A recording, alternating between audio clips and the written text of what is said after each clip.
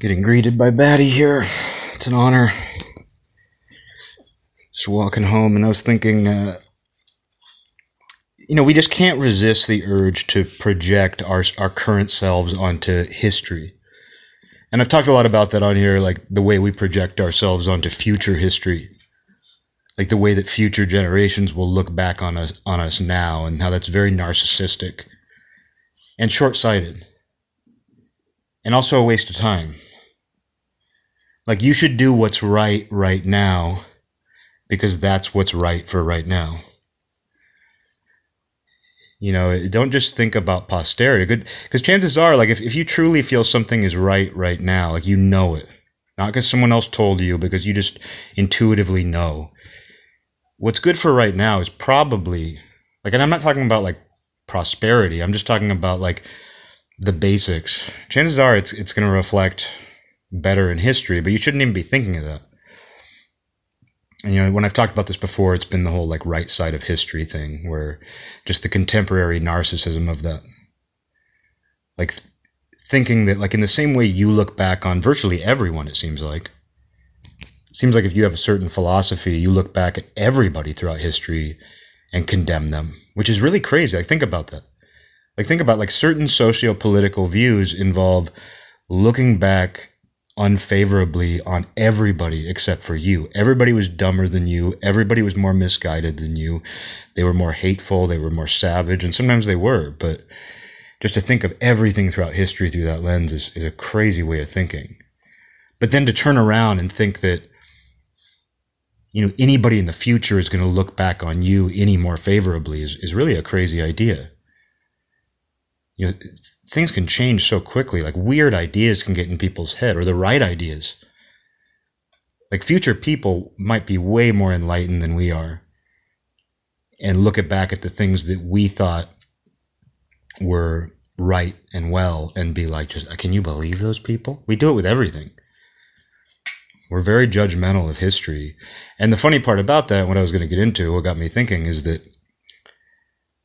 we also assume that, like we see history through our own contemporary narcissism too. It's not just the future.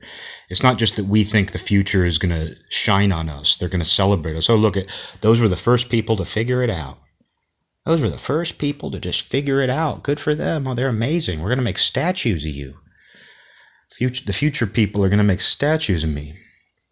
But we do it with the past as well, where we're like, my understanding of this thing that I've only read about, this thing that I've only heard from select sources, something that I probably haven't even studied into. Like, I'm going to project myself onto that. Because it's not just negative things. It's not just that we look back at everybody negatively. It's also like the things that we choose to, the way that we designate certain things throughout history, good and bad. Like, we see things in the past as good or bad based on our current understanding of good and bad. It's obvious, I'm not saying anything people don't know. But it just shows you this very, temporary, contemporary narcissism too. Just one second here. Okay, I'm back here. Yeah, just the idea that we project our current selves onto history, and we act like, what I'm getting at is, like, we act like if we were there back then, we would do what we think we should do now. We have no idea what it would have been like to be there, especially with way less information, because that's the other funny part, is, like, we also imagine that, like, let's say we lived during the 1960s. During the civil rights era. We're like, oh, well, I obviously would be on the side of civil rights. I just know it. I just know.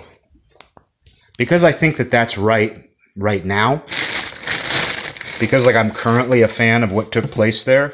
Like, I know that I would be, I totally know that I would be rooting for more civil rights. But it's like, you have no idea what it would be like. And we also assume that we would have the same amount of information we have on it that we have now.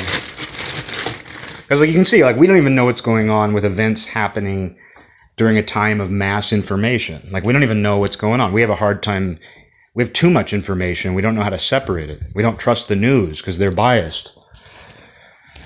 So it's like even with all this information, video, audio, just total access to everything, even with that, we massively struggle to make proper sense of it. Few if anybody's able to. And so you go back to a time where there was even less information. You had to rely way more on what was happening around you and just the vague anecdotes you got through the newspaper and maybe TV. But you weren't getting a constant stream of information. Ideas weren't traveling nearly as fast. And because you can look back now and say, like, oh, well, I obviously agree with Martin Luther King Jr. I would have been on his side. Like, you think that would have been you then. Like, you think that you are way more solid than you are. You don't realize, how fleeting and illusory you actually are. So you have a tendency to think like, oh, well, I obviously would have done the right thing because today in 2022, I know what the right thing is. And it's the same form of thinking that says, like, obviously people in the future are going to agree with me. As if that matters, as if you need their approval.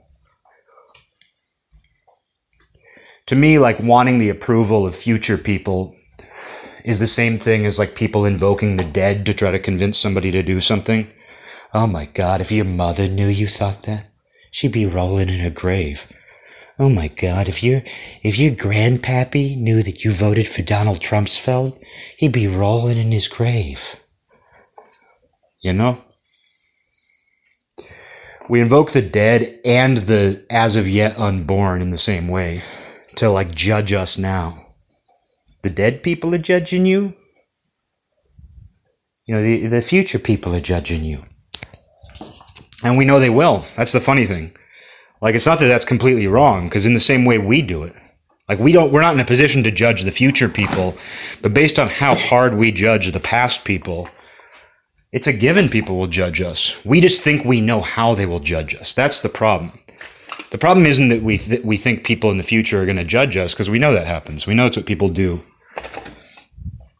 It's that we think we know, like, the formula they'll use. And we think we've figured it out now. And I'm not including myself in this. I'm guilty of a lot of things. I'm not guilty of this. But yeah, people think that. It's like, oh, we figured out the formula of what's good and right in 2022. And I'm glad it's never going to change. And I'm glad the future people who are also going to be good and right, I'm glad that they're going to use our formula. It's like crazy. It's like giving an acceptance speech for an award that you haven't gotten yet. And you're never going to see. But that's where all, like, the right side of history stuff comes. And, to be fair, even though that came largely from the left, the whole right side of history, that was just the worst. The second I heard it many years ago, I was like, oh, we're in for a rough ride here. Once I saw that start picking up steam, I was like, oh, this is going to be a rough ride for a little bit. But, the right does that in its own way as well. This isn't some both sides argument, but people in general do it. Because there is kind of a right-wing tendency to be like, well, your future grandchildren are going to thank you. There's this idea that, like, you will be redeemed. Like, something I've noticed with conservatives, especially young conservative men, and not even necessarily conservative, but, like, anybody who's kind of against the current progressive movement, which makes you a de facto conservative. But a lot of these young guys aren't really conservative. But one thing I've noticed with them is they've taken on this way of thinking that, like, they're the heroes in this battle, which, both sides do believe they are the heroes in the battle. But a difference in the mentality is, progressives, like, mob up into these big groups. It's very collectivist. They turn into this big, massive organism made up of tons of people. And they think that sort of, like, mass consensus makes them right. Whereas, like, something on the conservative side is, like, they tend to be more independent and splinter off, operate in smaller groups, especially the young people. And they think that makes them right. Like they think because like clearly the hive mind and the masses are never right. So we must be the right ones. Our little group. Like they want to think that they're the little, I don't even remember what story it is. Is it Greek? Like the battalion of like 100 men fighting 10,000. That's sort of the young conservative man's fantasy. And even the paramilitary stuff or the pro-military stuff that conservatives tend to gravitate toward, even though the reality often works out this way, a lot of them don't fantasize about like a big, huge, massive army squashing the little guy in one fell swoop. Their fantasy is being the little guy, and through your heart and strength and courage, overcoming the big guy. Progressives tend to actually celebrate being the big guy. They don't call themselves that. They don't think of themselves because, they rely on the fact that they don't have the power. Like even when they have power, they'll deny it. They'll completely deny they have any influence or power when the reality is they have a massive amount. But they do like to have like a large mass to work from because social consensus is so important, and it can be a manufactured consensus. It's not that the whole mob of people got together and all agreed. It's just that there's this sort of manufactured consensus. And then it's like, the numbers can't be wrong. It's basically a quantity versus quality discussion. Like the conservative fantasy is like a very small group whose elite are going to fight the big angry mass that's corrupting our traditions and history. And there's going to be a future generation of people, though, who look back on that small band of heroes who are like, those were the guys. And it comes from the same place. They're less caught up in that. Like I find that young conservatives are less caught up in what the future will think of them. They're actually more thinking about the past. They have a similar pathology, but it's more like, what would your ancestors think? Like I've known way more conservatives in my life, Republicans, who literally, like if you ask them why they vote Republican, they would tell you because my daddy did. His daddy did. A lot of people think that way. It's like they want to honor their family. And they tend to look backward more. But, like I'm talking about here, conservatives do project a lot onto the past. Like, an insane amount. I think that's true for everybody, though. I don't think anybody does that more than any other. It's just they do it in different ways. Like, progressives tend to think like, oh, God, everybody in the past was terrible. It's really weird that everybody in the past sucked, but me and people who think like me don't suck. Whereas conservatism is very much like, everybody in the past was so much better than we are. Everything was so much cooler. Everything was so much more together. And me and my group of people, we're more like them. And future people are going to be happy that we did that. So you see, it's a similar pathology. It comes out in different ways and has different implications, I think. And I think, ideally, those things need each other. Like, I've tried to think about politics, through a purely biological lens, and I don't think a lot that way, but I've tried to think of it that way, where I'm like, if this was a body, and it's like these two competing organisms within a larger organism, and they damage each other, and they dominate each other, but the end result is some sort of balance. Like, not necessarily the pendulum, like people say, although that plays into it. Like, people say, the pendulum, like, things veering too progressive, and then this reactionary response where things veer back into a so-called regressive place. And, that's the pendulum effect. And, the idea isn't just that it swings back and forth, but the idea is that things gradually move along that way, and there's almost a function to that. And I have no problem with that personally. I don't mind a sort of pendulum effect. If you want to take a bigger picture look at politics and the evolution of civilization, I'm not opposed to a sort of pendulum effect. That's basically checks and balances. where it's like when things veer too much this way, they veer too much that way in response. But during a lot of the in-between, they rest in the middle, varying degrees of middle. But I mean, most people won't see that that's a good thing.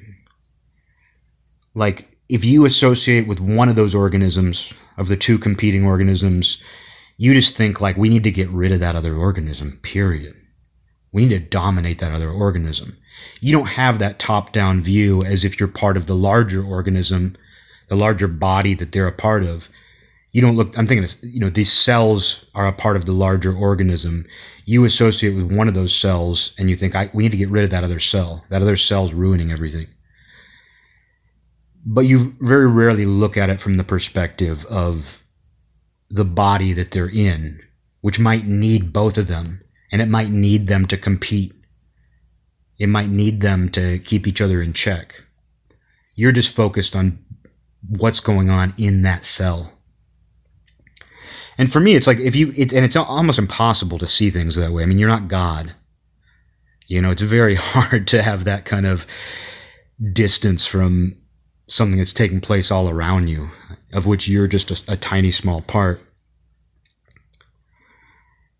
But it's like watching a football game, but like not rooting for a team. Like, you can watch a football game where you're not a fan of either team, and you can say, hey, this is great. These are two evenly matched teams. I don't care who wins. I can just watch good football, and the end result is going to be a good football game. But if you have even a slight preference, because I've tested myself with the NFL in this, like, I've sat down to watch a game and I've been like, oh, I don't care about either of these teams. That's cool. I can just watch it and not get emotionally invested. I find that if I have even a slight preference toward one team, or let's say I don't like a certain player on the other team, I find that I start getting emotionally invested, and I'm no longer able to see it as this top-down view of like, oh, hey, I'm enjoying the game. Instead, I start to enjoy the one team winning rather than just the game. And if you have any investment at all, which we all do in society and politics, it's almost impossible to see it as just, hey, I'm going to appreciate the game. I'm going to appreciate that sometimes the left scores and sometimes the right scores. And it seems to be better if they're evenly matched. That's my opinion.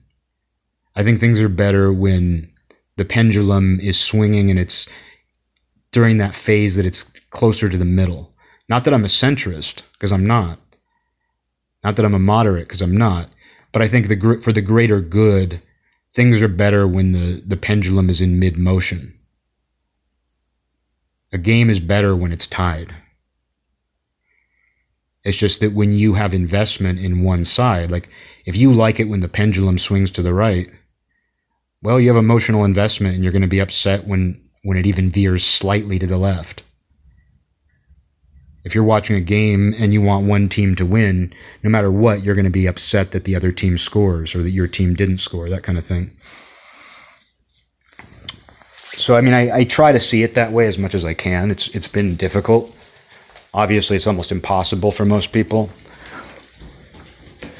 But just to try to look at it that way and say, like, okay, there's two competing organisms here. They need each other to survive. Like, without each other, they lose all meaning. Without the right, the left means nothing. Without the left, the right means nothing. And we see what happens when you censor one side too. Like what we've seen happen as conservative outlooks have been discouraged, if not outright censored in many cases. We see that like the definition of conservative expands. When you have very few true conservative voices allowed to speak, you end up with people who are actually very liberal being called conservative. And that's what we've seen in the last few years. The spectrum has changed. Gotta get Batty here, one sec. Batty's out there barking, I gotta take care of him, but Speaking of that game, I think this is what I wanted to get into. Speaking of that game of like the back and forth and everything, a lot of it involves, as we know, like social politics involve a lot of offensive maneuvers. Like it doesn't involve just doing the right thing. Like, I think you can live that way, and that's actually a way more effective way of getting your point across. One of the most effective ways of getting your point across is to live the way you believe and set an example. I've always responded way more to that. Like, the people that I've looked up to in my life have never told me to look up to them. They've never tried to get me to look up to them. I've seen the way they live and the way they think, and I've thought, I want to be more like them. Even if they're not my hero or idol, I've just been like, I want to be more like that person. And so you yourself can set a great example that way. And I'm not saying I do it, but I'm just saying like that idea makes more sense to me, to set an example. It's hard to do that today, though, where people don't care about setting an example. Like, we're way more focused on the most superficial aspects of what someone thinks. It's all very abstract. It's all very removed from reality. Like, for example, like if somebody's your neighbor and they're a really good neighbor, like they never park in your driveway, they never have loud music or big parties, they're nice to you, you can trust them, they look out for your house. That's big. I mean, that should be, political, really. Like, that should be considered political. And I mean, it could be. Like, that's how insane things are. What we've seen over the last few years, like, it wouldn't be insane for progressives to say something like, oh yeah, the new form of protest is that if you like don't agree with your neighbor about everything, make their life unbearable. I'm sure people do that. And so politics could be like whether being a nice neighbor is right or wrong. Like, it's almost surprising that hasn't come up, because I mean, we saw during summer 2020 how one of the points being repeated over and over again on a level, just the number of people saying this, but the idea that like being nice is a way of maintaining the white supremacist status quo, therefore you shouldn't be nice. And this term was invented, and you may have heard this because I'm not making it up, but like people I know, like especially young women I know in Olympia here, all of a sudden started talking about toxic positivity. We heard about toxic this, toxic that for years, and eventually they decided that even being nice and polite is toxic. And the idea behind that, because there is a rationale behind it, like they had to find a way to explain and rationalize how you could go around talking about toxic positivity. Like, yeah, we know there's fake people. We know there's people who pretend to be nice who aren't. But this wasn't even about that. This was about like polite disagreement over politics. They were saying like if somebody disagrees with you politically, you're basically obligated to insult them. You're obligated to make their life, to disrupt them in some way. And that by just smiling and nodding your head and agreeing to disagree, you're actually enabling the worst things in the world. That was the philosophy behind this toxic positivity thing. And during the race riots and all that a couple of years ago, it was being used to say, like, they were specifically targeting white women and saying, oh, when you just nod your head and agree to disagree, that's just you being a socially conditioned, agreeable white woman. You've been brainwashed by the patriarchy to be agreeable with everything. And your agreeableness, and we know agreeableness is being polite and kind. Being agreeable usually goes along with kindness and politeness. But they were saying like, oh yeah, that because you've been taught to be polite and kind and agree to disagree and not argue and fight with everybody, no matter what they believe, you're actually enabling the worst possible thing. So that's how they got that. That's how they snuck that one in there. But the fact that they could convince people of that is crazy. So it's not insane to me that like politics in 5 years could be like whether or not you kill your neighbor. Oh, your neighbor has a Trumpsfeld flag. Oh, your neighbor has one of those no human is illegal signs. You better make their life hell. And if that were the case, like if it became a major point that like neighbors with different beliefs were targeting each other and harassing each other, you could see that becoming a talking point at a presidential debate. Conservatives would be like, we believe in being neighborly. And progressives are like, not if your neighbor's a Nazi. Just pretty much how it is already. It's just that the debate isn't about being a neighbor or not. But you could see it could be about anything. Tomorrow it could be about anything. We can use anything. But what's really effective, like going back to the game idea that these are two competing teams within a game, two cells within an organism, within a body. I sometimes think about like what is effective? Like what's effective strategy? Like what's effective propaganda? And I find that, and maybe this is just how I feel about it, like maybe this isn't true for everybody, but I can tell you that like when somebody uses your own words against you, that's way more effective long term. That hits way closer to the bone than making up words and making up things or being too outrageous. Like one thing that conservatives did really well, or just anybody who was reactionary or not going along with the progressives, one thing that they did really well is turn the words wokeness and the phrase the right side of history into a joke. And if you notice, progressives don't use those as much anymore. There's way less of it. Because I saw people first start to call themselves woke. Like progressive friends that I had, I noticed probably about a decade ago, maybe less, maybe 2013, 2015, somewhere in between there.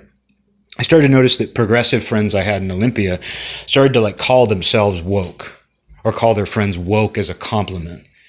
It was like, he's so woke. There was even a woman I know here who like posted this tribute to her husband and said like, my husband's so great because of this, this, this, and this. And then she said, and he's so woke.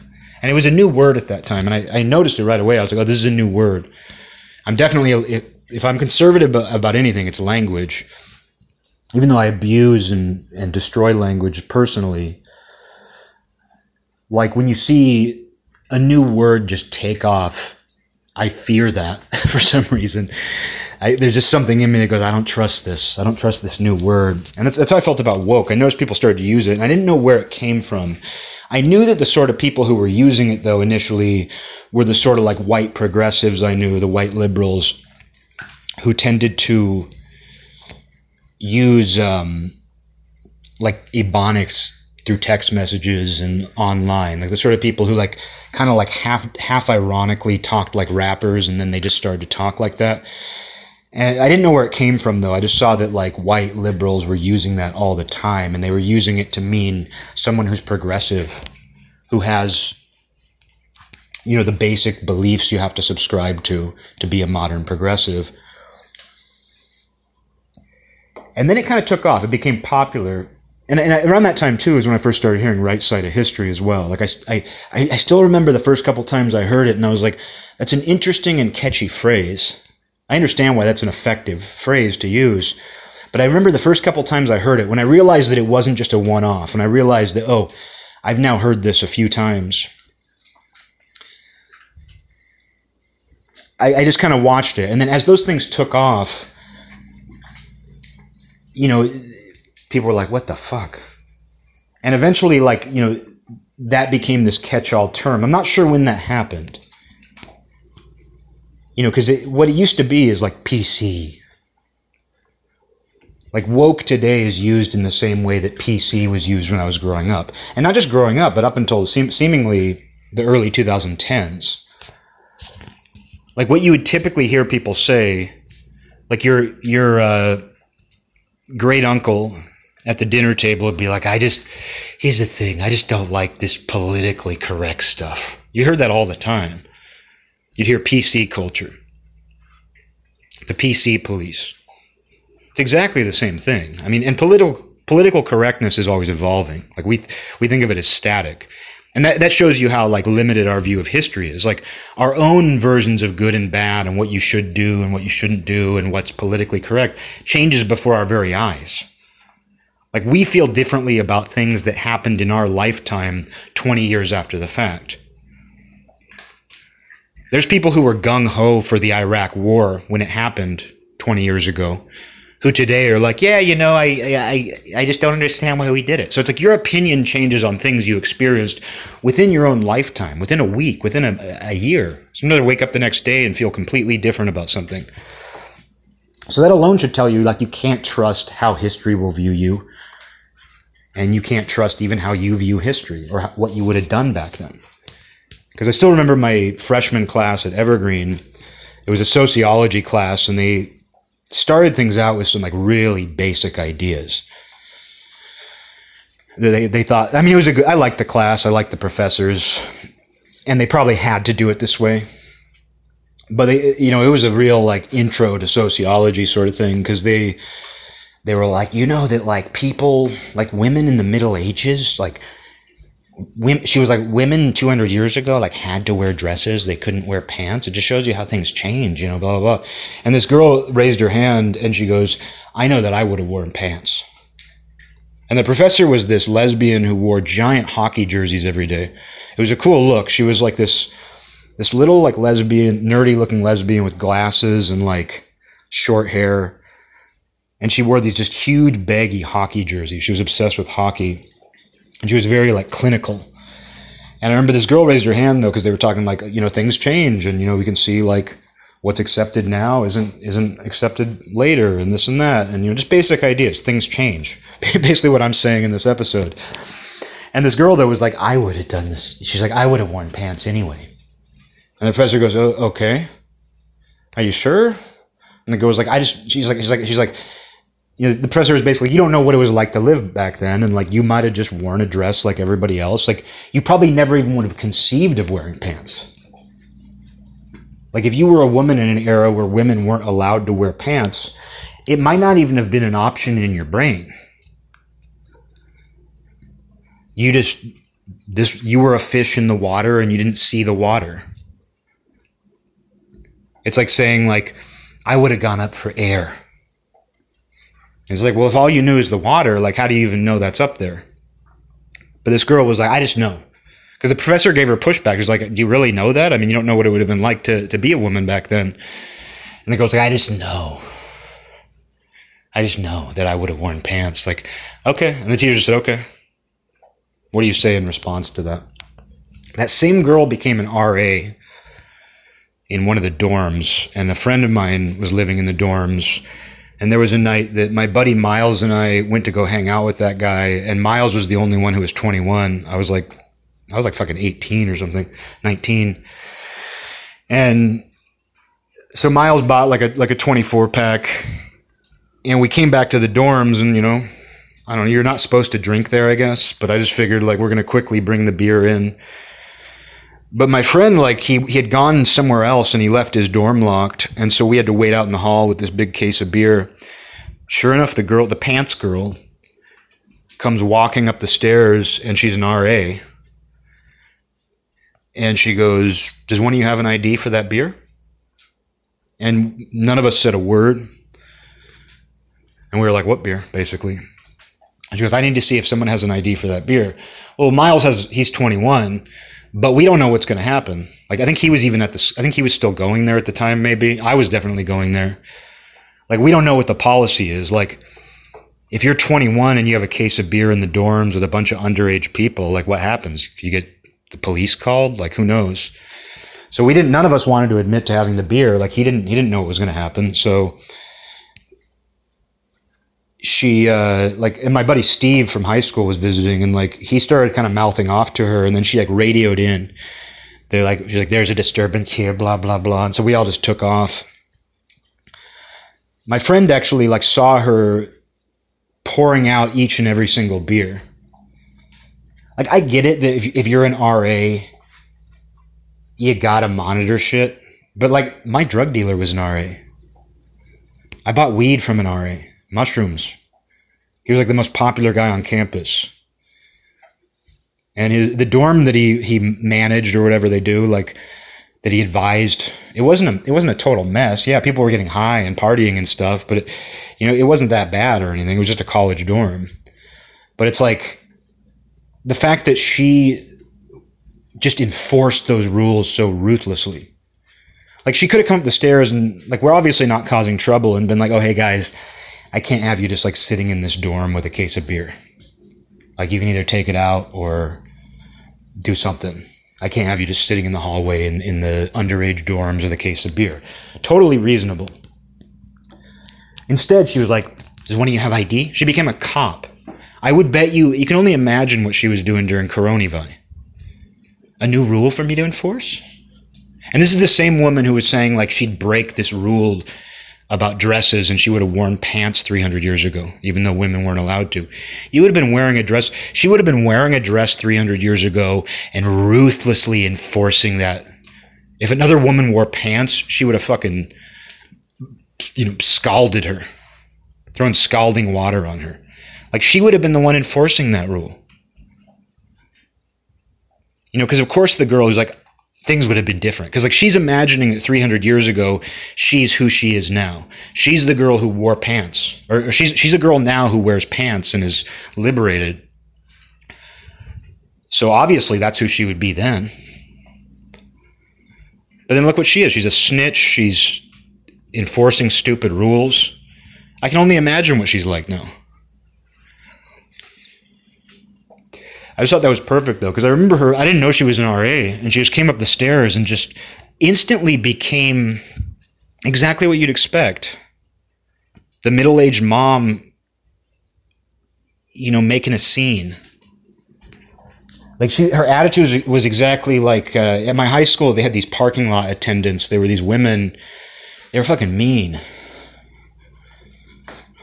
They were so mean. Like, they took their job so seriously. Like, they're not even security guards or anything.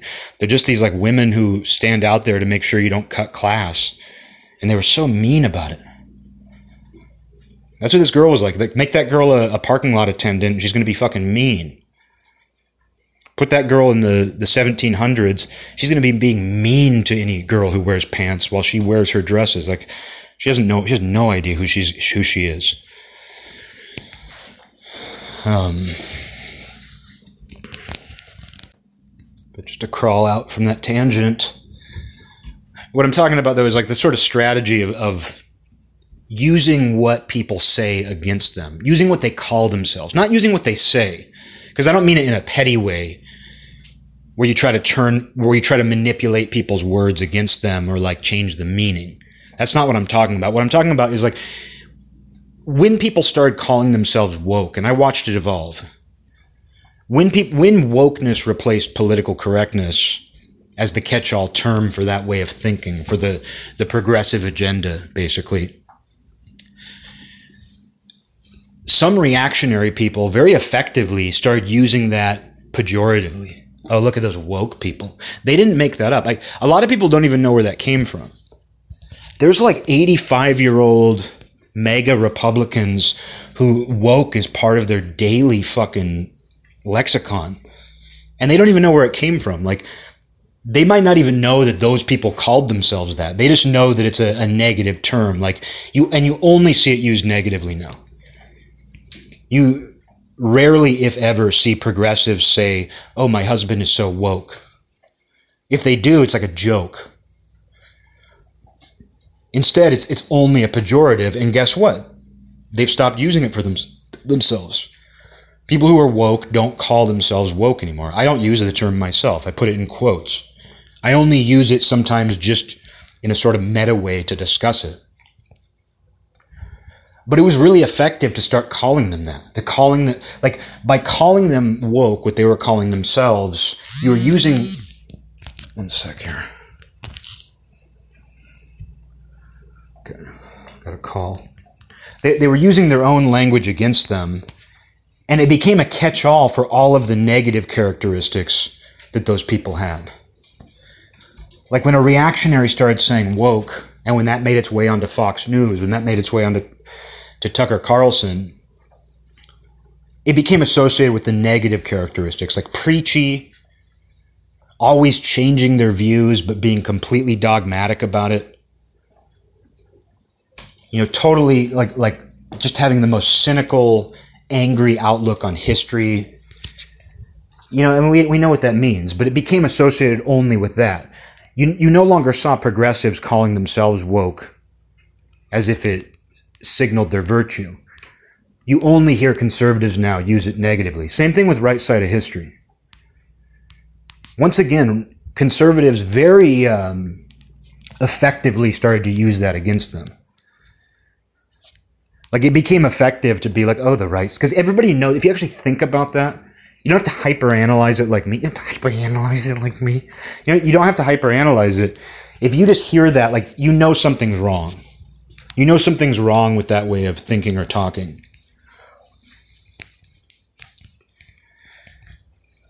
And so when conservatives started to use that mockingly, it was a really effective tool. And what made it so effective, though, is that progressives themselves had been saying it over and over again.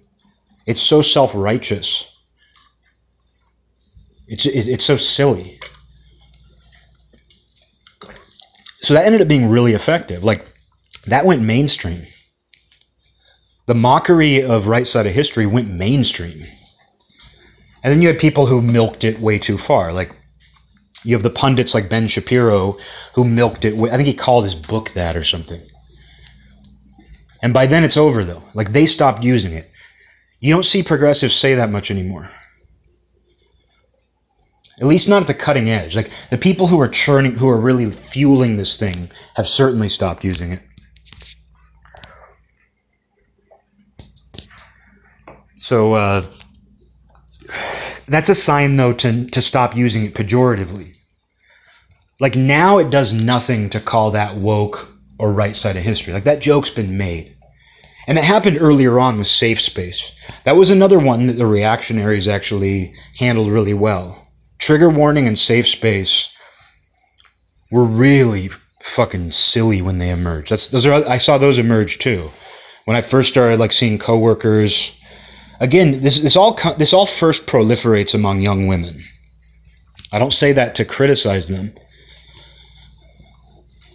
I say it simply because I've seen it to be true. I believe it to be true. Where like these ideas first become popular among young women. Like, I didn't know a single man, a single boy who talked about trigger warnings or safe spaces back when that was new. It was all coming from women. And I don't even want to call it a reactionary movement. I think a lot of really normal liberals hated that shit too when it emerged. A lot of the more vocal criticism of it initially came from liberals too.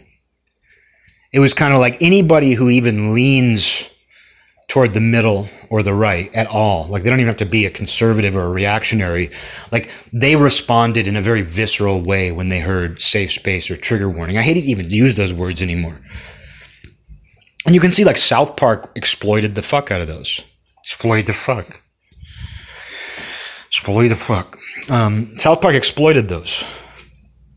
Middle of the road mainstream people like Joe Rogan milked that to death. Like Joe Rogan has how many specials that are like, maybe just one.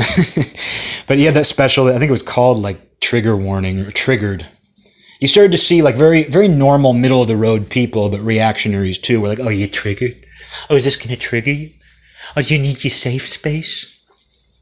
That was actually really effective. Like, even though I cringe saying that now, that was actually very effective at the time.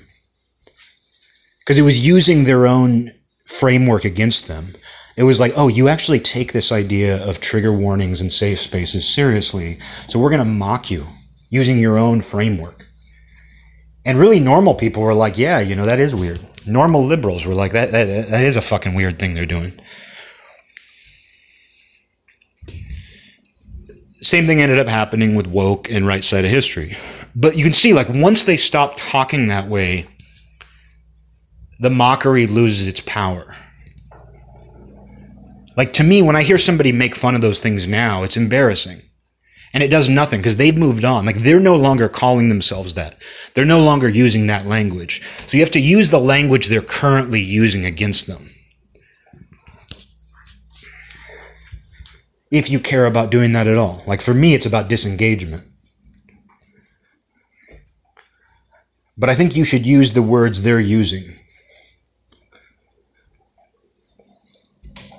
And, just an example of this on the left, because, what the left tends to do is they tend to, think about something like Nazi, because that's the opposite of what I'm talking about. And before I get into that, I'll segue, because I was just talking about, like, things that reactionaries and just anyone who's not progressive has done effectively. Making fun of safe spaces for a while was effective, making fun of triggers, making fun of the term woke, right side of history. That was effective for a while. And the reason it was effective is because it was using their language. However, the right's been really ineffective when it makes up its own language. Like, even though this groomer thing is taken off, and there's a lot of conservatives and reactionaries who are calling these people groomers because of, sexualizing young children, the gender bending stuff. We know why they're calling them groomers and pedophiles, audiophiles. But it's not as effective. Like, because the reality is, like, the average Democrat, when they hear you say that, like, all liberals are pedophiles, they're like, I'm not a pedophile. Like, because here's the reality. Most Democrats are normal people.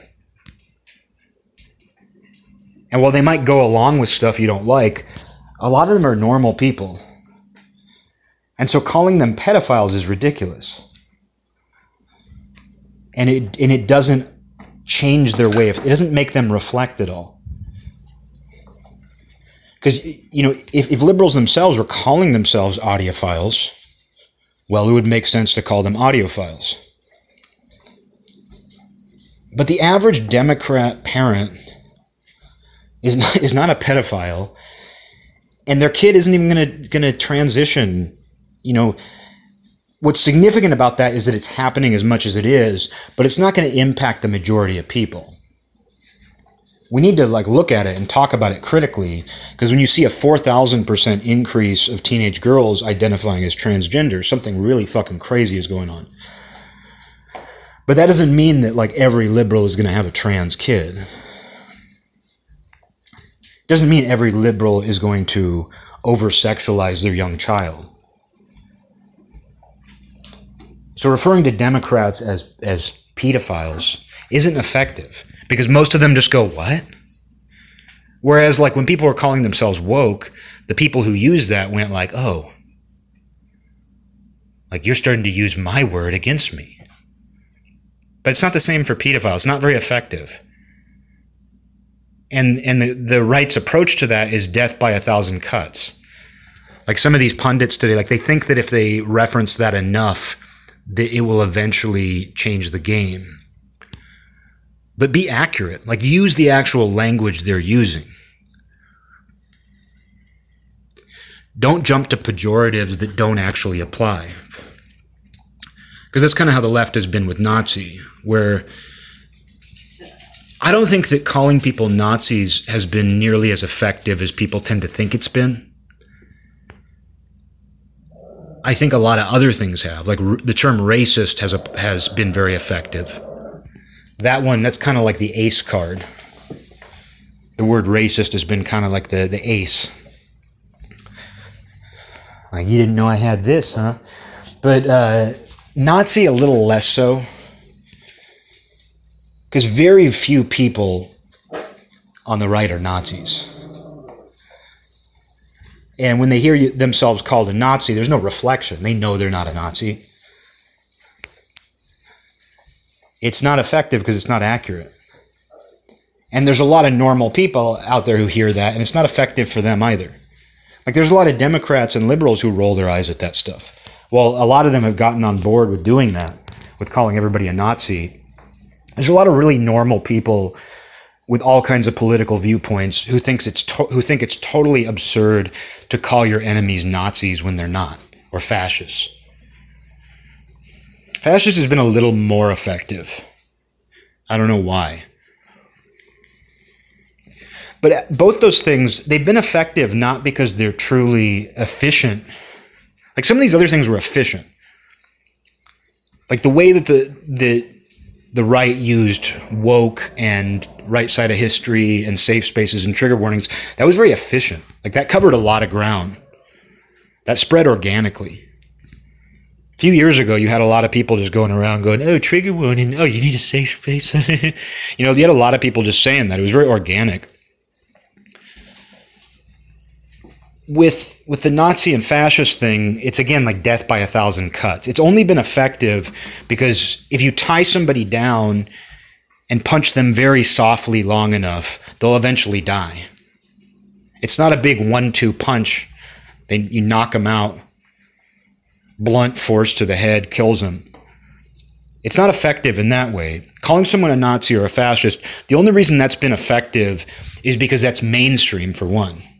Like, calling conservatives that has become a mainstream thing to do. It used to be just in college classrooms, but it's become mainstream. It's become acceptable in the mainstream to call conservatives and Republicans Nazis and fascists.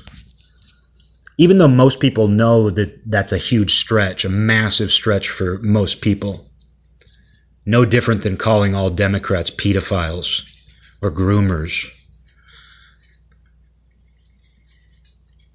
But the thing is, it doesn't cause any reflection in the person it's addressing. Like, the only reason it's been effective is because, progressivism has had such a stranglehold on popular culture. And conservative voices are very limited right now. I know progressives think that the conservatives are allowed to say and do whatever they want. Everybody thinks their opponent is allowed to do whatever they want and they themselves are being kept down. But there is way more censorship of conservative views of all kinds, not just at the extreme. And so that's kind of tied down conservatism, where you're tied down and you're being hit very, very softly over and over again with the word Nazi and fascist. And eventually that's taken its toll. As more and more people do that, as it becomes more and more acceptable to talk that way, and your opponent is tied down, it's effective, but it's not efficient. It's not effective. What's been more effective, it again goes back to using the terminology that your enemy uses for themselves. Like, it was very effective. I watched Obama bin Biden's speech the other night. And what I thought was very effective in it was him using the term MAGA Republicans. Because that's what they call themselves. Like, MAGA is a term that, Trumpsfeld supporters call themselves. So by Biden actually saying MAGA conservatives, by making MAGA itself, which has already been socially unacceptable in a lot of places. If you live on the coasts, if you live in urban areas, like, being MAGA is unacceptable. But with the president using that in a speech to denounce his political opponent, specifying MAGA Republicans, like using the actual terminology. I saw some criticism of this where people were like, I can't believe he said MAGA Republicans. That's half the country. Well, they know that. They know that. They know that's, roughly half the country. But it's more effective than saying white supremacists, neo-Nazis, extremists. Because that's kind of how they've talked up until now. Up until now, when they make these statements, they did it on 9/11. They even had George Bushel. They even had George W. Bushel. George W. Bushel. They had George Bushel, denounce white supremacist extremists. Well, like that might apply to us. Like, there might be a legitimate extremist out there who's like, fuck, they're going to come out. They're going to come for me. But the majority of conservatives hear that and they're like, one, you call everybody an extremist. Two, I'm not an extremist, so this is stupid. But when you say MAGA Republicans, all of a sudden everybody who voted for Trumpsfeld, everybody who simply prefers Trumpsfeld over Joe Biden, they're suddenly like, well, wait a second. That's pretty broad. But, it was effective. And people were critical of that because they were like, how dare he say that? But I'm like, well, that's going to be more effective. Because he's using the terminology that they themselves use. Extremists don't call themselves extremists. Oh, hey, dude, you're like me. You're an extremist like me, man. Nobody calls himself an extremist. So when you address extremists, someone can always say, well, that doesn't apply to me. Screw you. But when you say MAGA Republicans, all of a sudden, anybody who even for a second bought into Trumpsfeld is like, well, hey, wait a second. You're talking about me. And so by specifically turning the narrative, focusing the narrative on the term MAGA, well, it's like calling your enemies woke. Eventually, they're going to stop using it. You want to hit close to home, and you hit close to home with reality. I mean, you can even see this on an individual, personal level, where I've never been hurt or insulted if somebody insults me about something that didn't happen or isn't true. And growing up, there was a lot of that. Like growing up, being a kid, being a boy, there's a lot of that verbal sparring, testing of each other. I played football, just being a kid in school, having friends, all that happens. I was never hurt when somebody came up with some bullshit. I might have been offended that they would even try to do that. Like, oh, you really think that you can put me in my place that way? You really think you can put me in your place that way? My place? My place? You don't even know what my place is. So how do you know where to put me? You don't even know where my place is. So how the fuck do you know how to put me there? That's a good one. But that's how it feels, because there were times in school you're drinking water and a drop of water hits your crotch. And somebody notices that there's a little droplet of water on your crotch. And dude, you pissed your pants? Oh, dude, he pissed his pants. You're just pissed off that they would even try to do that. Whereas if you actually pissed your pants, you might be like, fuck, he outed me. But it's going to bother you. In the other instances, it's not going to deeply bother you because you're just going to be like, fucking idiot. Obviously I didn't piss my pants.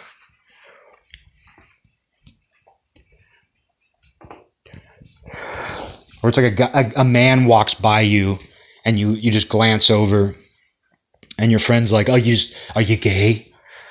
Oh, you looked at a guy. Are you gay? It's you're going to be offended because they would even think to try that. But you're not going to think, oh God, he's on to me. He's making fun of me for something that's real. Which is why I've always respected it when someone makes fun of me for something that's accurate. If you notice some sort of tick I have, and I have many, if you notice some sort of quirk I have, and you point it out, there you go. You got me. At least it's real. So I think that can apply to politics as well, where it's point out what they're saying themselves. Point out what they're calling themselves. Turn that into a bad thing. Turn that into something that people have a negative association with. Where if they're calling themselves woke, make woke something that when people hear it, they think bad thoughts based on what it actually is and those people's actual use of it. But, we've gone into just pure ad hominem now. Because, I think there's always going to be ad hominem, but it's what I'm getting at is it seems like ad hominem is just inevitable, and it can be really effective. But ad hominem is way more effective when it's based on something real. Not something made up, not something manufactured. If you're actually taking what's there, ad hominem can be effective. And we just live in ad hominem times. There's not even an attempt to debate or discuss now. Anything that happens now, there's no discussion of it. There's just the only thing that takes place is just like, oh, here's a new opportunity to launch a volley of arrows at the enemy. Oh, there was a school shooting. What can we use about this to fire arrows at the enemy? Oh, this person got canceled because they said this. How can we use this to launch arrows at our enemy? But I think, if you take something that's real, if you take something that's a fairly accurate reflection, if not of those people, at least like an accurate reflection of how they talk and how they refer to themselves, well, those arrows are going to hit a lot more effectively. And I'm glad that I don't play these games. I'm glad that I'm just kind of looking at it and saying okay, this is a game people are playing. What's effective and what's not? Yeah, it is effective when you tie someone down and gently jab them to death. A gentle jab. That's effective if you have that amount of control and influence. But it's not sustainable. And chances are it's not even going to do the job. So you should be doing what's effective. You should be doing what's efficient. What efficiently gets your point across? What sort of ad hominem efficiently reveals your enemy for what they are? That's what the focus should be. If you're going to do that. And it seems like a lot of people are. But I'm going to sign off here. But yeah, I mean, it's kind of interesting to watch it because, on one hand, there's a lot of strategy. There's a lot of people, there's institutions, just groups of people who are all the time trying to come up with new strategies. You can really see it in real time. You can really see it in real time. If you look at Twitter or a place like that, you can actually see networks of people trying to come up with cohesive weaponry to use against their enemy in real time. An event happens and someone comes up with some clever response aimed at their enemy. And you see other people go, oh, hey, he's firing his arrows there. Let's all fire our arrows there.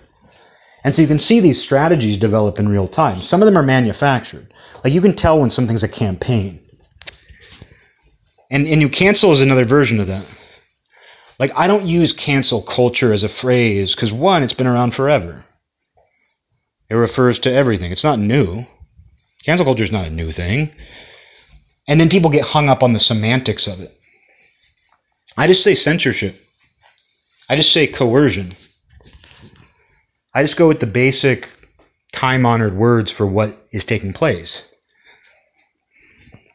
The idea of because the second you say cancel culture, it becomes a distraction. And that's how some of these other words like woke and right side of history have become. Where now when you say it, it's no longer an effective weapon against your enemy. They laugh at it. They're like, oh, you're still calling people woke? Oh, you're still making fun of us for that? It just bounces off them because they've developed an immunity to that one. It was effective for a while, but they've developed an immunity. Same thing has happened with cancel culture, where there was a point where that first started escalating. There were more people getting literally canceled. It made sense. I've never liked that buzzword. I've never trusted that catchphrase, cancel culture. Again, I'm a linguistic conservative in many ways, especially when it comes to catchphrases and buzzwords. But when that one came about, it made sense in context with there were actually people getting shows canceled. There were actually public figures who were having to step down, getting fired, getting their actual shows. Roseanne, she actually got written out of her own show, which is, never forget that one. They'll write Roseanne out of her own show because of this stuff. But you had people losing work and things like that. So it made sense with that in mind. Actors and celebrities are getting canceled literally for this. But then it just became the catch-all for all this stuff. And then now when you see people talk about it, it was effective for a minute because it was what was happening. When you said oh, this cancel culture, that took off because it's a catchy phrase. And you could see that something like that was happening. And that was actually a fairly accurate way of describing it. But now when you see it come up, It's no longer an effective weapon. And now when you see it come up, you usually see people be like, what does cancellation mean anyway? What does cancellation mean anyway? Like, what does that even mean? Like, it becomes a semantics debate. And I've said this before, but like the second that the point you're trying to make becomes meta, like when it becomes like about dissecting the words you use, like your point is no longer effective. I've said this before about using the Third Reich and the Holocaust to make political points today. When you do that, no matter who you are, because you see conservatives do it themselves, and it's even dumber. It's even dumber when conservatives are like, coronavirus like putting us in concentration camps. Oh, pretty soon they're going to put us in concentration camp. Don't do that. I mean, you saw it the other day. I saw a bunch of responses to the Joe Obama speech. People like, does he remind you of Hitler? Doesn't he remind you of Hitler? It's like, don't do what they always do. You know how effective it is when they do it to you. So why would you do it to them? That's like a cycle of abuse thing where like, my dad called me Hitler my whole life. My dad used to come home from work and he'd get drunk and he never laid a finger on me. He'd look me in the eyes though and he'd say, "What are you doing, Hitler? What are you doing, little Hitler? I didn't know when I gave birth to a son that he'd be Hitler." And then you grow up and the cycle of abuse is that you have a son. You get drunk and you look him in the eye and you say, "My dad always said that I was Hitler. I didn't know that my son would be Hitler too." I don't know. But it's like a cycle of abuse thing with that, where it's like so many people on the right have been called Nazis and Hitler for years that now when they have an opportunity, the cycle of abuse kicks in. They're like, I'm going to do what they did to me. I'm going to do what they did to me. And it's stupid. Don't do that. Because when you do that, it never becomes an actual discussion of your target. Like when somebody called Trumpsfeld Hitler, it never resulted in an intelligent discussion of what makes Trumpsfeld like Hitler. Instead, it becomes a discussion about Hitler and the Third Reich. And someone always says, like, did you ever even read about Hitler? You end up, if you want to have a discussion about Hitler, a good way to do it is to compare your target to Hitler. Because you're not going to end up having a discussion about the thing that you're targeting, which is the whole point. Like, if you're upset about Joe Obama bin Biden, describe what he actually said and did. Because, to me, it just seemed like more of the same. It just seemed like a good representation of political discourse today. The only part that I raised an eyebrow at was when he was like, "You have your little guns? Well, you're going to be up against F-16s. And that was kind of crazy to me. It was like, you guys have your guns? Well, the American military is just going to smash you with our artillery. I thought that was pretty wild. That was the only moment that I actually had to like look at the screen and be like, wait, what?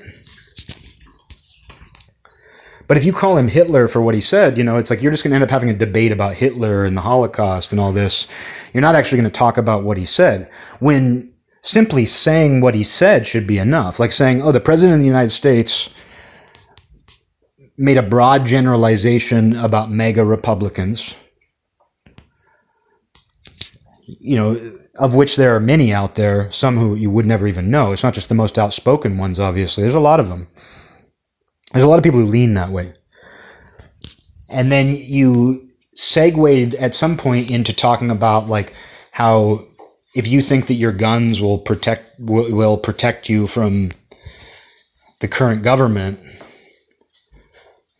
that you'll be smashed by, or even if not protect, like even if he meant like, if you use your guns to try to overthrow the government, which isn't happening, nobody's tried to do that so far. But even if that's what he meant, like you can just say like the president talked about like killing gun owners with airplanes and bombs.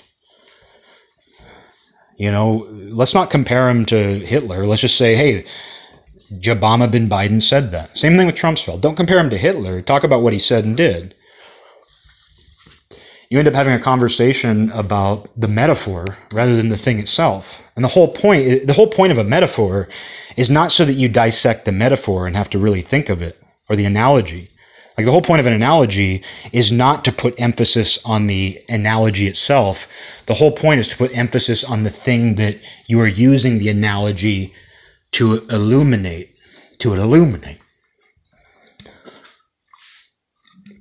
Like, if you want, like, let's say there's a situation where saying Obama bin Biden is just like Hitler.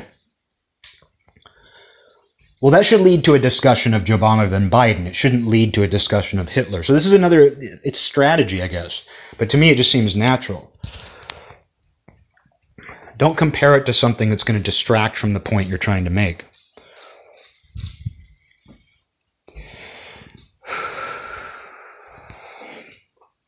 But, what we've learned is just the power of language, because, we're so hyper exposed to written word now.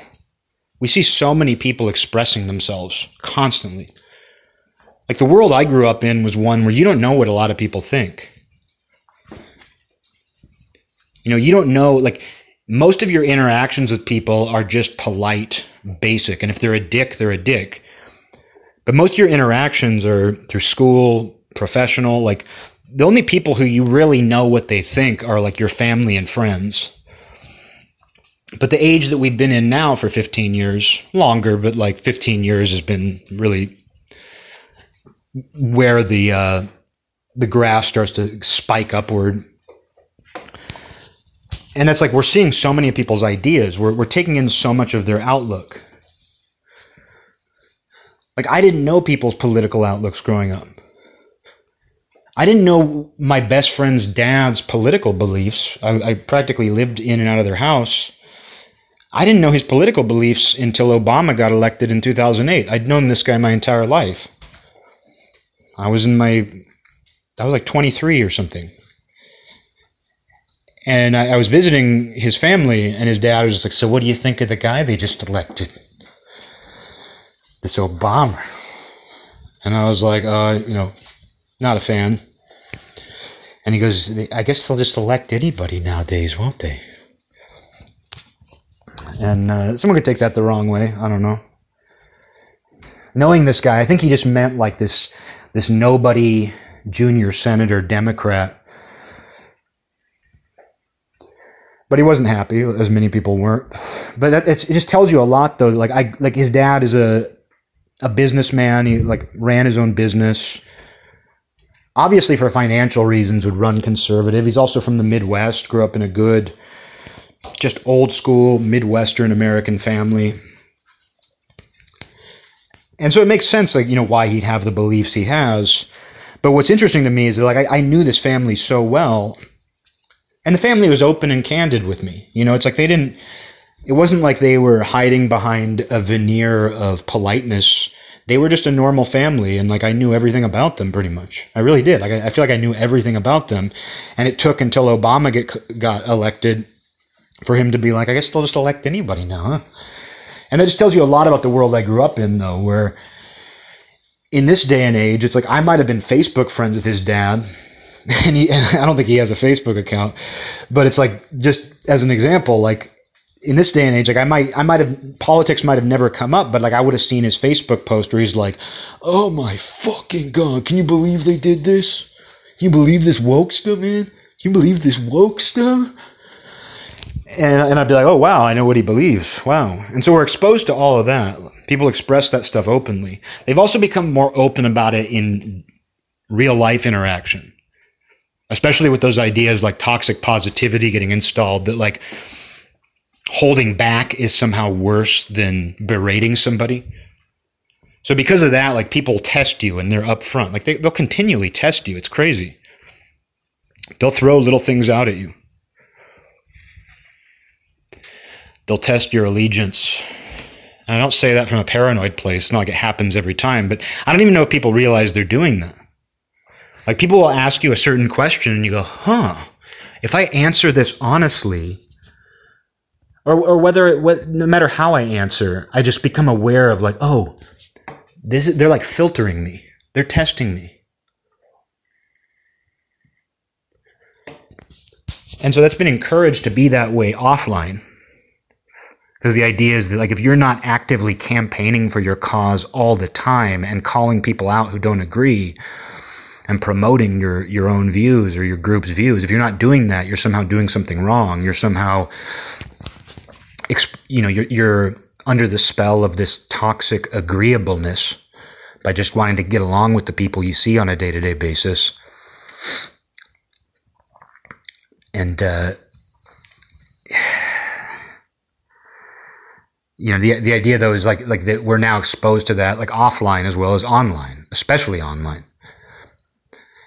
And that just wasn't something that really crossed your mind at previous points. Like maybe you'd pick up on something here or there, but it just really didn't even come up. Like even during the Bush era, I was very politically aware during the presidency of George Bushell. George W. Bushell. I was very observant of what was going on. I knew some people's parents, were mad about 9/11 and pro-Bushell and pro-Bushell. And that kind of, but it didn't really come up. Like they didn't really say much about it. And that was the era too of like, you don't talk about religion or politics at the dinner table. That was just kind of part of it. And the current progressive ideology is like, you do. You talk about politics throughout the entire meal. And so that's something that's changed about all this, is like you just know that much more about people. You're exposed to like so much more about what they think and what they want to put across. And you just never would have been exposed to that. You never would have been thinking about like what's effective strategy. There was no place to express it either, because it's not just the accounts. Like on Facebook, you're connected to people with their real names, and they're people that you know or at least know of. They're like in your network somehow. And then those people might have like anonymous accounts all over the internet. Like they might have anonymous accounts on Twitter, maybe more than one. And who knows what they're saying there. So they're putting that out into the world. And I don't know, I guess I can't imagine the world I grew up in if this was a part of it. Like I can't imagine if like large groups of people were repeating like phrases like Nazi, fascist, and groomer. It's hard to imagine the world I grew up in with that kind of dialogue going on. Like the idea of there being devices that you check where you just see a ton of that. The idea of that kind of coming up in casual conversation, maybe not everywhere, but just even at all. People didn't seem that concerned about it. It seemed like the biggest dividing line among people in the era I grew up in was how religious you were. Some people were hardcore evangelists, and they usually operated in their own sphere. Like kids I knew whose parents were evangelists, like those kids were often homeschooled or went to like some sort of private Christian school. And they seemed to be the main ones who set themselves apart. Like I heard a story growing up about like this girl who her parents were very religious. And one of the girls at her birthday party said something sucked. She goes like a girl said something, and this girl who was at the birthday party goes, "Oh, that sucks." Because everybody said that. And the girl's mom, the birthday girl's mom, I knew the family, she was very religious. The mom heard this girl say, "That sucks." And she stopped the party and she was like, "Oh my God, like you just said sucks. We need to stop and pray." And so like they stopped the party and they all prayed because a girl said something sucked. And I remember thinking about that at the time. And I was like, fuck. Like I heard about it through my mom. Like it traveled through the mom grapevine, because all the other moms were like, "Can you believe that?" Because in our households, like all my friends' households and my house, they're going around, everything sucked. And we never thought about what that meant. Like that didn't seem like a dirty thing to say. You could turn on TV and people are saying that. We didn't think like, "Oh, it sucks dick." We never thought about like what it sucks. I mean, I never thought about it sexually at all. Like I thought of it just as sort of like, could be, I never thought about it. But like, if I want to think about it now, I'm like, it could be like vampiric. Just something that sucks the good out of something. Maybe it originally started as like sucks dick. Because people would, eventually it got around to like, "Oh, that sucks dick." So maybe it did have a sexual connotation, but it wasn't something you thought of, and it became so normal and mainstream that like you just never thought about it. And so gossip traveled about this girl's birthday party where it was like, can you believe her crazy religious mom made everybody pray because a girl said sucked? And I remember like it really made me think more about the term suck than I ever had. Hearing that, I was like, oh, did her mom think that it means like sucking dick? Like, did she think that that's what it means? Like, what's her angle? You know, where's she coming from on this? But they were the people who set themselves aside. Like the moms were gossiping about them because it's like, whoa, those people are different. It wasn't really political in nature. Like you had conservative parents in some families, but like culturally, everybody kind of shared the same outlook. I think that's what it is. You might have gone to one kid's house and his parents voted Bill Clinton. You go to another friend's house and his parents voted for Bob Dole. You don't even think about it. You know, you just didn't even think about it unless there was something culturally that separated them. Like the religious and evangelical families where I lived, they were culturally way different. And people thought about them the same way they think about out-of-control progressives today. It was like, whoa, those people are out there. Those people aren't fun to be around. They're not very convincing either. Like her praying about saying the word sucks doesn't make me want to stop saying the word suck.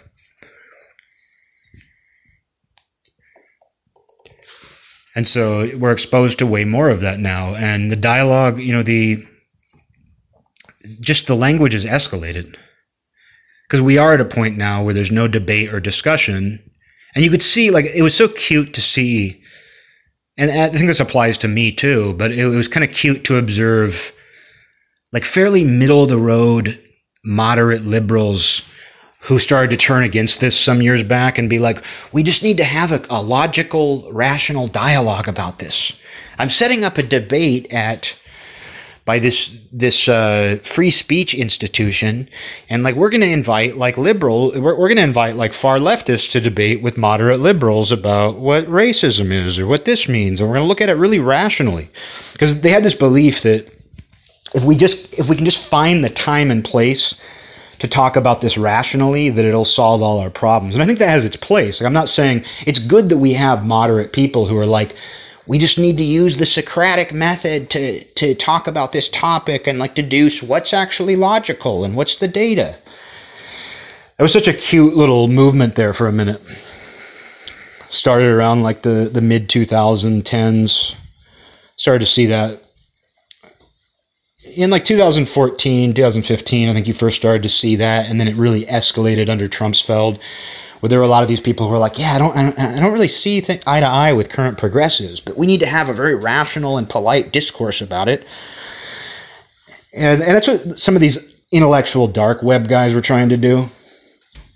The guys who are associated with the intellectual dark web, and I use that as a catch-all term, not just the guys who they link to it, like not just Rogan, Brett Weinstein, Ben Shapiro, Sam Harris, like not just them, but like anybody who was like that, like any of those people who were like quasi-academic, who were kind of like institutional people who had been like who had previously been part of institutions and public platforms, who were like, well, we need to actually start looking at the facts of this and like have an honest and open discourse with the current progressives. And like that didn't work. It didn't work at all. I think where it's good is I think that gave a certain type of person some relief. Like I think there's a certain type of person like those guys who considered themselves liberal and were so put off by things that it's nice they had a little haven where they could go listen to a former professor talk about how these current accusations of racism are completely delusional. You know, like that gives them some relief, but it wasn't an effective strategy as far as tackling this stuff. And you've seen a lot of those guys veer one way or the other. Like Sam Harris, who I've never been a fan of. I don't have a problem with him. He makes points I like. I just don't really like his general approach to anything. He has said some things I like, though. He's not a bad guy. He's boring. Very boring. Let's talk about meditation scientifically. Let's talk about meditation scientifically. You point the double-barreled shotgun to the back of my head, and you pull each trigger at the same time. But Sam Harris, he's a good example where, he leaned fucking hard into Joe Obama bin Biden. He kind of set himself apart from the intellectual dark web by being super Trump derangement. He and Bill Maher, and I love Bill Maher. I'll always be a Bill Maher fan. But both those guys kind of set themselves apart a little bit because they had serious Trump derangement. Not saying they shouldn't like the guy. I think Bill Maher, out of anybody in the world, has more right to dislike Donald Trumpsfeld than anybody. I mean, Trumpsfeld literally tried to sue Bill Maher for comparing him to an orangutan. But it doesn't change the fact that he had serious Trump derangement. Those guys leaned really hard into that. Now both of those guys, though, are kind of now that Trumpsfeld's out of office, both those guys can go back to complaining about progressivism. Whereas other people like Rogan, he's obviously tested the waters more with... I have nothing but the highest respect for him. As someone who's not really a fan of him, even though I've listened to his show, I used to listen to it a lot, 2015, 2016, around there. And I still listen to him sometimes. If it's somebody I think I like or whatever, or it'll be interesting. He's become it's like water cooler talk or something. It's that tons of people are listening to his show, and I think it's sometimes good to connect to that. To be this is something that a lot of people are taking in. And what I've realized about him is someone who would watch his show back in the day and take relatively little influence. Sometimes I think some of the health talk. No, I should backtrack on that. I would say that show was really helpful for me in terms of getting into my physical routine. I didn't do what he does or what people on his show do, but them talking about muscle and nutrition and things, I took little pieces of that and I still use it today. I think some of those guests that he had on too, like Jordan Peterson and stuff like that. I learned stuff from that. I have to say I learned stuff from that. So I wouldn't say that I've been unaffected by it. But there are certain sort of people, though, if they watch Joe Rogan, they do absorb a lot of the opinions and ideas.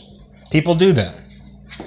But he's a guy who's so middle of the road in the grand scheme of things that it's that's a good thing. If a lot of really normal people are watching Joe Rogan and they're absorbing a little bit of that, his outlook and things, that's only a good thing. And aside from a couple things here or there, I think he's been nothing but a positive force. And given all the pressure on him and knowing that he has the audience he has, he stayed incredibly grounded. He has very much implied that he prefers the right side of things right now than the left. Even though his views are very liberal, he's a good example of that liberal guy who got left behind. And he's very tactful about it. I think you can tell that he would like to say more. I watched his show after the election, the last election, and he was drunk, and there was a part where they announced that Donald Trumpsfeld had won Texas, where he had just moved, and he cheered. And, he kind of let the curtain fall right there. But I don't think that he's not wholeheartedly into that. He's just he's one of those guys who's kind of been left behind, and as a result, he leans that way now. Not completely, but he leans that way. Ben Shapiro was... I'm just going to go down the list of all the IDW people, but no, Ben Shapiro, I've never paid that close of attention to him. I gave him a chance to see what he was like, but there's no way I can get into a guy like that. No way. That fucking guy? But with him, it's he's always been Orthodox Jewish, right? He's always been right wing, so he hasn't really changed. He hasn't changed at all. But anyway, just the point is those guys have either kind of I don't know, that whole thing kind of fell apart. But the whole idea behind it, the whole idea behind that little push that there's this new group of guys who do podcasts and they talk about things rationally and honestly and there's no censorship. That's a good thing. But it didn't really do anything. I don't think it really did much. Maybe Joe Rogan's an exception because, he does have such a wide audience. And I think he does make people comfortable with the idea that you don't have to go along with everything. As stupid as that sounds, I think it's true. I think there are some really normal people who intuitively don't like what's going on or have questions about it. And I think they feel a certain relief that there's this guy, Joe Rogan, who's mainly into like weed and combat sports. He's apparently a comedian, and there's people who are like, oh, this guy's kind of like a really successful everyman and a bro who's intelligent enough to have conversations, but he's also kind of an idiot. And I can just listen to him, and I know that for the most part, like, most views are welcome. I think that gives people some relief, but I think that's kind of most of what it is. Like, I don't think that any clarity has come from the intellectual dark web and their attempt to talk about things rationally. And I think even those people have learned that there is no rational discourse.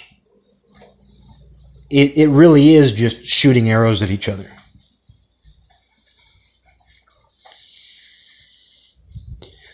It really is just shooting arrows. So I've seen this with some of these public figures where people who used to be like, we just need to talk rationally like mature adults about these complicated issues, are now just like, you're a fucking groomer.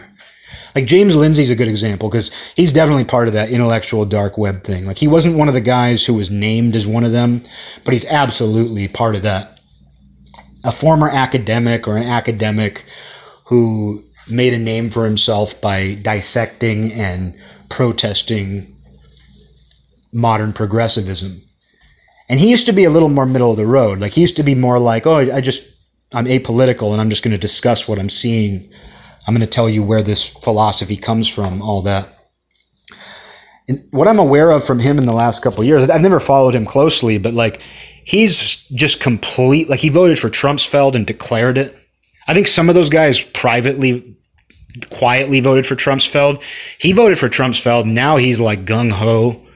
He's screaming, ad hominem at people. This guy who was like so focused on rational discussion, I think he saw how fruitless it was. I think he was like, oh shit, like talking about this very calmly and intelligently, right or wrong, talking about it calmly or intelligently went nowhere and things are worse. I'm just going to hurl insults at people. I think he's gone in that direction because it makes you do that. Like if you feel like, if you've ever been in a personal one-on-one fight with somebody and you realize that like rationally breaking down the source of the argument isn't going to work, and that other person is now just invested in trying to upset you, to make you as upset as they are, it's very attractive just to go, okay, so we're not going to talk about this. Let's just hurl insults at each other until one of us overpowers the other or quits. When my philosophy for that, for like one-on-one arguments, is the same way it is for politics, where I want to make my point. I want to make sure that I make my point just so that I do it for myself. Even if nobody's going to listen, I want to make my point. But as soon as I realize that there's nothing, it's not going to go, that's not going to grow. That's not going to bloom into anything else. I'm out. I'm not going to fight with you. I'm not going to argue with you. I'm just done. Once I've made my point, if I realize that there's no more I can do, it's not always that easy. I've said things I don't want to say, but still, I try to take that approach where it's like, okay, I'm just going to step away from this. I don't need to get the last word. Same thing with politics. It's my attitude. It's like, I could spend all day criticizing this stuff, and sometimes I do. Obviously, if you listen to this show, you know I do. But my general approach is not to get sucked in, not to be emotional, not to be distracted by it. Just don't want to be distracted by it. I'd rather disengage. I'd rather not play that game. But it's been interesting to see people come to terms with that reality. Seeing public figures as well as personal pride, like talking to friends about this stuff. It's really quite bizarre, like seeing it actually like seeing people have to come to terms with the fact that like, oh, I'm not going to be able to do this the way I want to. And how some people are like, okay, I'm just going to start launching arrows. Whereas other people are like, I'm just going to walk away. And so what we have now, because I don't really listen to music. Like I have podcasts on a lot. A lot of them I'm not even that interested in. Some of them I am for whatever reason. It's a way of kind of keeping tabs, like seeing what people are saying, seeing what people are seeing. And one thing I have noticed though is it's like people are very walled off. It's gotten very boring because it's not that people of different opinions were debating before, but when people talked about this stuff, they were operating as if that was possible. So now what it is just complaining about the shit that you think your audience doesn't like. She's like, oh, did you hear about this? It sucks. I'm guilty of that, I'm sure. Oh, did you hear about what they did today? Oh, you hear about what they're upset about now? Because, I'll listen to shows that are, and it's become part of the marketing. There's a lot of shows, and they're not grifting. People throw that fucking word around. You should be, I'm not going to come up with the execution method, but, I think you should be, I got to be careful what I say here. I don't believe in violence, but if you throw the term grifter around, no matter who you are or what you believe, I think you're going to need to be hung by your thumbs for longer than is physically comfortable. I think somebody needs to hang you by your thumbs for longer than is physically comfortable. Throw grifter around, but no, some of these, they're not even grifters. It's just that they know that their audience wants to hear people complain about certain things, and it goes both ways. It goes every way. But it's made for uninteresting content because it's there's not even an attempt to break out of that. It's just this mold that people are in now. And it's good that people complain. There's a lot to complain about, and I think people need to complain about this stuff. I think there's a lot of people out there who have no outlet, who need to hear somebody say some of the things they're feeling so they don't feel crazy. Because this world's making us crazy, and it feels crazier and crazier. But they need to hear people kind of vent and complain about this stuff. It's therapeutic, but it doesn't make for interesting thought. It doesn't make for, if I'm going to talk about this stuff, I'm going to try to, hit it from some other angles. Not that I hit it from the right angles, hit it. I'm just going to try to do that, or it's what I do. It's just what this show is. But a lot of it's just did you hear about this? Oh, can you believe they're doing this now? Oh, did you hear that so-and-so, he got removed from the cast of blah, blah, blah? Because it came out that 10 years ago he said blah, blah, blah. Sometimes it does provoke interesting thought.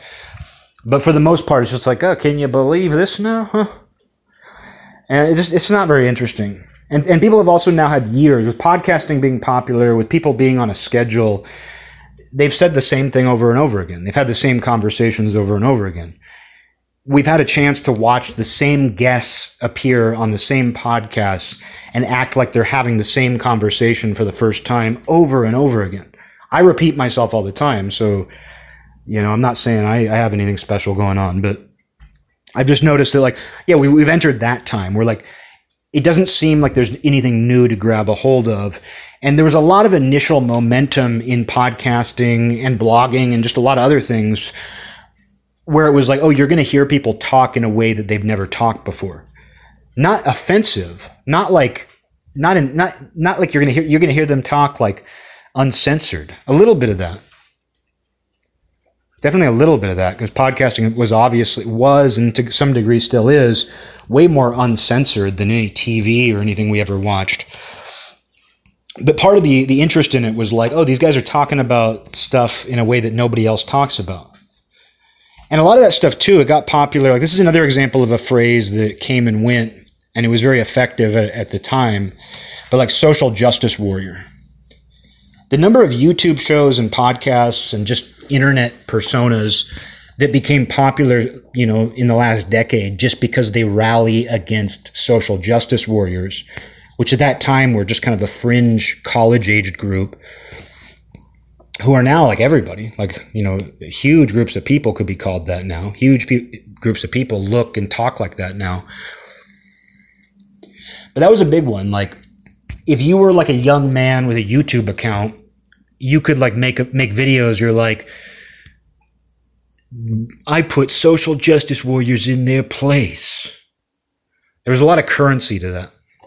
You could do a lot with that. You could, if you were pushing back against the social justice warriors, you could do a lot with that and get a big audience. But you can't do that forever. Even though this stuff is still going on and it's worse than ever, like you can't just talk about that forever. But before I close out, I do want to say, like, I didn't even think of that term earlier. I mean, it's telling that like that term was everywhere for a few years. By the mid 2010s, it was all like SJWs, social justice warriors. And that one was really effective because it took a term that they themselves were using.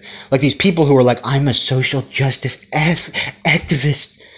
Like it took that sort of terminology and said, oh, look at you little social justice warrior. You're fighting for the good cause. And at that time, it didn't seem like it was going to become as mainstream as it did to a lot of people.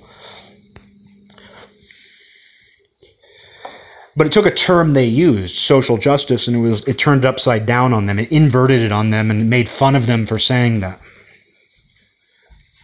It made fun of them for calling them social justice warriors. And that had a long life, like that was effective for a long time to be like, look at the SJWs. And then that kind of mutated into wokeness. Like that was probably like that's the missing link between political correctness and wokeness is social justice warrior. Like what people used to say, like, oh God, I don't want to go to Berkeley and there's going to be all these, everyone's so politically correct in San Francisco Bay, People used to say that, and then that became like, oh God, I don't want to go to Berkeley. There's all these fucking social justice warriors are going to protest me. And then that mutated into like, oh, these woke types are there. So that's all kind of meant the same thing. And we can see where like calling it politically correct had a long shelf life. That lasted for a long time. In the pre-internet days, that lasted for decades. Like you could criticize political correctness for decades and you didn't seem outdated and people knew what you were talking about and it was effective. And everyone said, oh yeah, that PC culture, huh? But, that eventually faded and then like people started talking about social justice. And then people made fun of social justice warriors, and that was effective for a while. But things have escalated, and things move so quickly now that it's like that's gone. Like if you call someone a social justice warrior pejoratively now, you look like an idiot. Old people never even absorbed that one. Like I was talking about how someone's 85-year-old Fox News grandpa today watches Tucker Carlson and doesn't get online, but knows what wokeness is and talks about, oh God, these woke people. They can talk about that because that's become mainstream too, to talk that way. But that 85-year-old grandpa, like he never heard of social justice warriors. That grew into something else. And if you say that now, you just seem outdated and out of touch.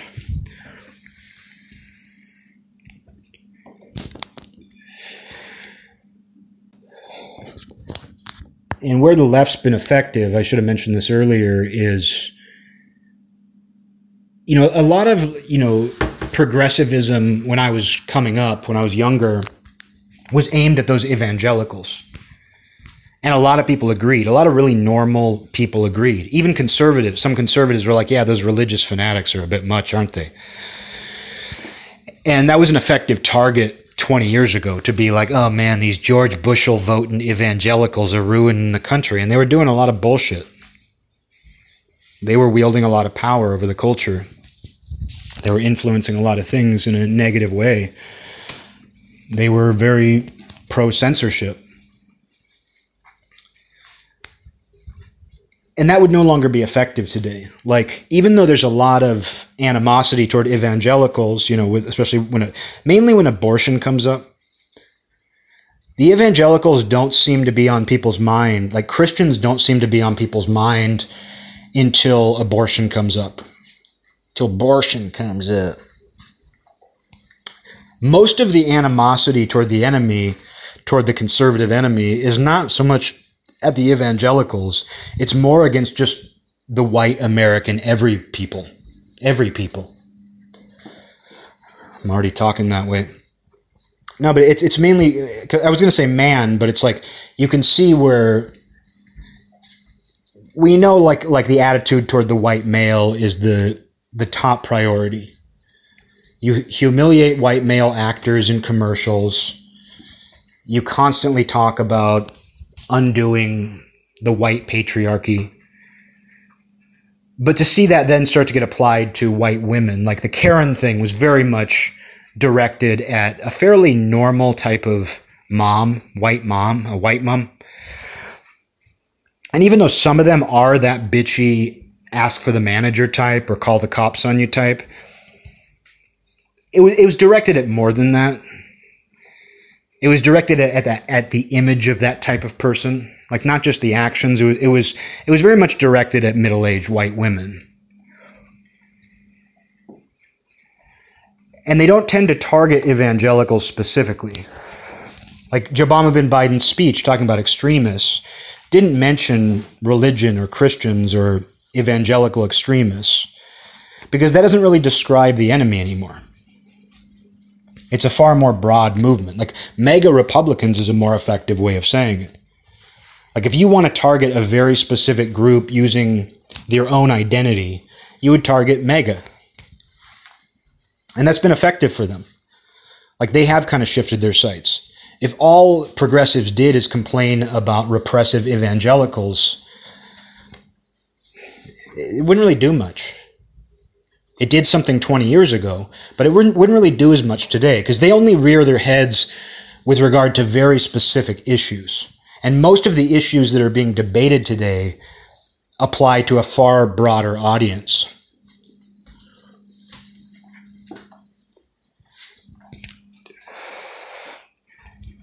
Like if you were a progressive today who wanted to propagate your politics, to propagate your political agenda, you wouldn't target Christian evangelicals. Like that would be like someone on the right targeting hippies. Because that's what people used to say. Like when I was growing up, conservative people, they would paint hippie with a broad brush. But they were really talking about hippies because like the dominant voices on the far left and in progressivism in the 90s and early 2000s could be called hippies. And be like, oh, these freaking hippies. But today that would be really ineffective. While it includes hippies, the things right-wing people complain about include hippies. To focus entirely on hippies just wouldn't do the job because that doesn't describe most of the people they're dealing with. Just like most of the people the far left is dealing with aren't evangelicals. The parameters of what makes someone your enemy are way wider. And because of that, you have people who are constantly trying to figure out where the line is drawn. And it's changing, and that's why it's a job that's never done. Because liberal and conservative and Democrat and Republican, because all of that apply to such broad groups of people today, you never really know where one begins and the other ends. And you don't even know it about yourself. Like Joe Rogan, he's a good example, talking about him, where it's like for as long as I've been aware of him, he's like a proponent of marijuana, psychedelics. He, has some very liberal views on a lot of things. He doesn't look conservative. He's got a ton of tattoos. He's an atheist, or at least an agnostic who loves to question, religion. He's an atheist who loves to question religion. No, he does. That's always been one of his things. Like he's always been kind of like a self-professed skeptic. Where he's like, yeah, but that doesn't make sense that the bush was just burning on its own. What do you think it really was? Like Joe Rogan's thing has always been like, what do you think the burning bush like actually was? Obviously a bush didn't just start burning. Like, do you think this guy like lit it on fire? And then, he's always been that kind of guy. But it's like the way that the blurry lines have confused everything is that like people are constantly, if you look at like some of the people who follow his show and comment and things, a lot of following Joe Rogan today is like, look, he said this thing that's kind of right-wing. Oh, look, he said this other thing that's kind of left-wing. Where's Joe Rogan stand? And like people have a hard time placing him. And they're constantly trying to like identify which side of this imaginary line he's on. Which side of the line is Joe Rogan on? It's like, oh, he's on this side. Oh, nobody said this, so he's on that side. Oh, but the line is moving as we speak, so like now he's definitely on this side. Oh, but he still said this, so I don't know. I think we need to move him over on this side of the line. It's just insane. But it's how we evaluate things. Like we spend a lot of our time now, because things are so broad, because things are so general, a lot of what we're doing is like, which side of the line is this on? Which side of the line is he on? Where does this sit? Oh, he said this. Which side of the line did that fall on? Oh, he fired an arrow. Joe Rogan fired. I think he literally fires arrows. He's a hunter. But Joe Rogan fired an arrow. Where did it land? Well, he fired an arrow last week that landed over here. Yeah, but he fired this one and it's on this side of the line today. And then the line keeps moving, and now all the arrows are on that side. Oh, the line kept moving. Now every single arrow he fired is on the right. What does that make him? Yeah, but when he fired it, he was on the left. When he first fired it, the arrow landed on the left. But, it's just insane. And to act like that's what's real. We act like that's the realest thing.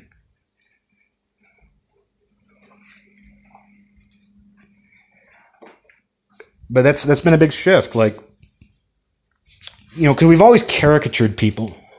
And I think caricatures are actually more effective than, maybe not more effective. I think caricatures are child's play compared to what's been going on now. You used to be able to just caricature your enemy. And that's kind of what like the Christian right was and the progressive left was 25 years ago. It was, I'm going to caricature your side by saying you're all hippies with bleeding hearts. I'm going to caricaturize your side by saying you're all fundamentalist Christians who believe that we need to wage war in the Middle East. You knew that didn't apply to everybody, but like you were attacking a very small subset of people who disagree with you. You were attacking like a caricature. And now though, it's like it's not even a caricature. It's a composite. Like instead now, it's like when you attack the enemy, you attack a composite.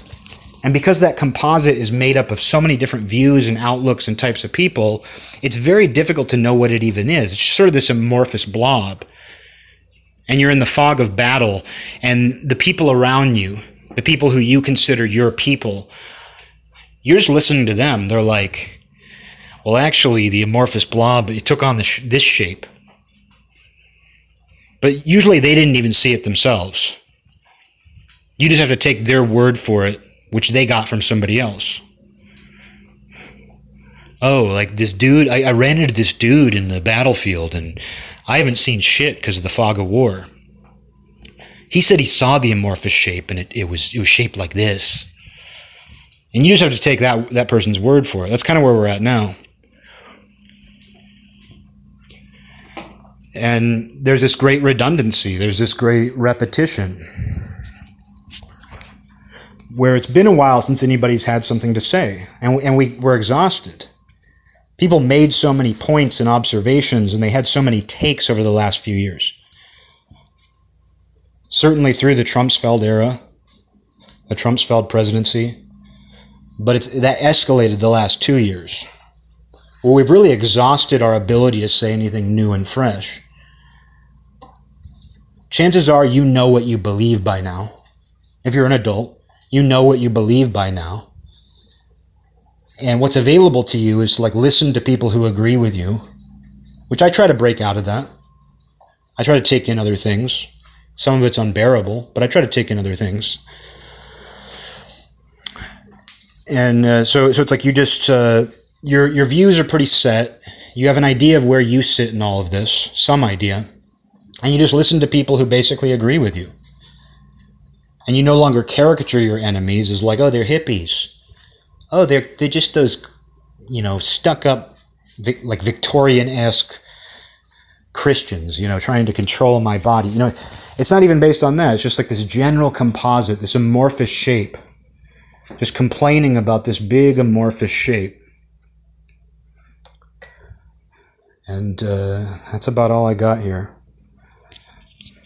I just kind of wish, for me personally, just for my own entertainment, I just wish we would see a sudden turn. Because this just seems like being slowly ground to death. This just feels like a very slow grind for everybody. Just seems like people are being physically and mentally ground up, just very slowly. It does feel like that, death by 1,000 cuts. And we were so used to events happening. Like the thing about 2020 and 2021 is it was just rapid fire event after event after event. Drastic stuff to pay attention to and process and react to. And now that we've been in this year of just a grind, I think a lot of people are sitting there saying, like, where does this branch out? Like, where does a new tunnel appear? We're deep in this cave. We know the tunnels that got us here, and we can't go back out them. Where is that new tunnel? And nobody seems to know where it is. It has to be there. Things can't just grind along like this. But there has to be some sort of other tunnel that we can go through. And it might be a bad one. Like, it might be bad. But we're at the point where we'll take anything. There's people out there, very few people want civil war. But there are people out there who would be happy for it because it would just mean something different. And that's a scary place to be in. I don't think people realize how precarious this is. When people are looking for a tunnel, any tunnel to get out of, it's like, because at first people are like, oh, we need to find the right tunnel. There's some tunnel that's going to, if not get us out of here, take us to some new place, at least make things interesting again. And I think people have given up looking for the right tunnel, and they're just kind of like, I'll take any tunnel, even if it's bad, because this is just too much of the same. And that, like I said, that's a precarious place to be in socially and politically. Because you have no idea. In the same way, we can't project our current views onto people in the future and think they'll understand why we did the things we did, or appreciate them, or value them. They might hate us. We have no idea what that next thing is, and it could take us by complete surprise. Because I think if you were to ask people, and they were being honest, and their brains haven't been erased, their memory hasn't been erased, they'd tell you that all of this took them by complete surprise.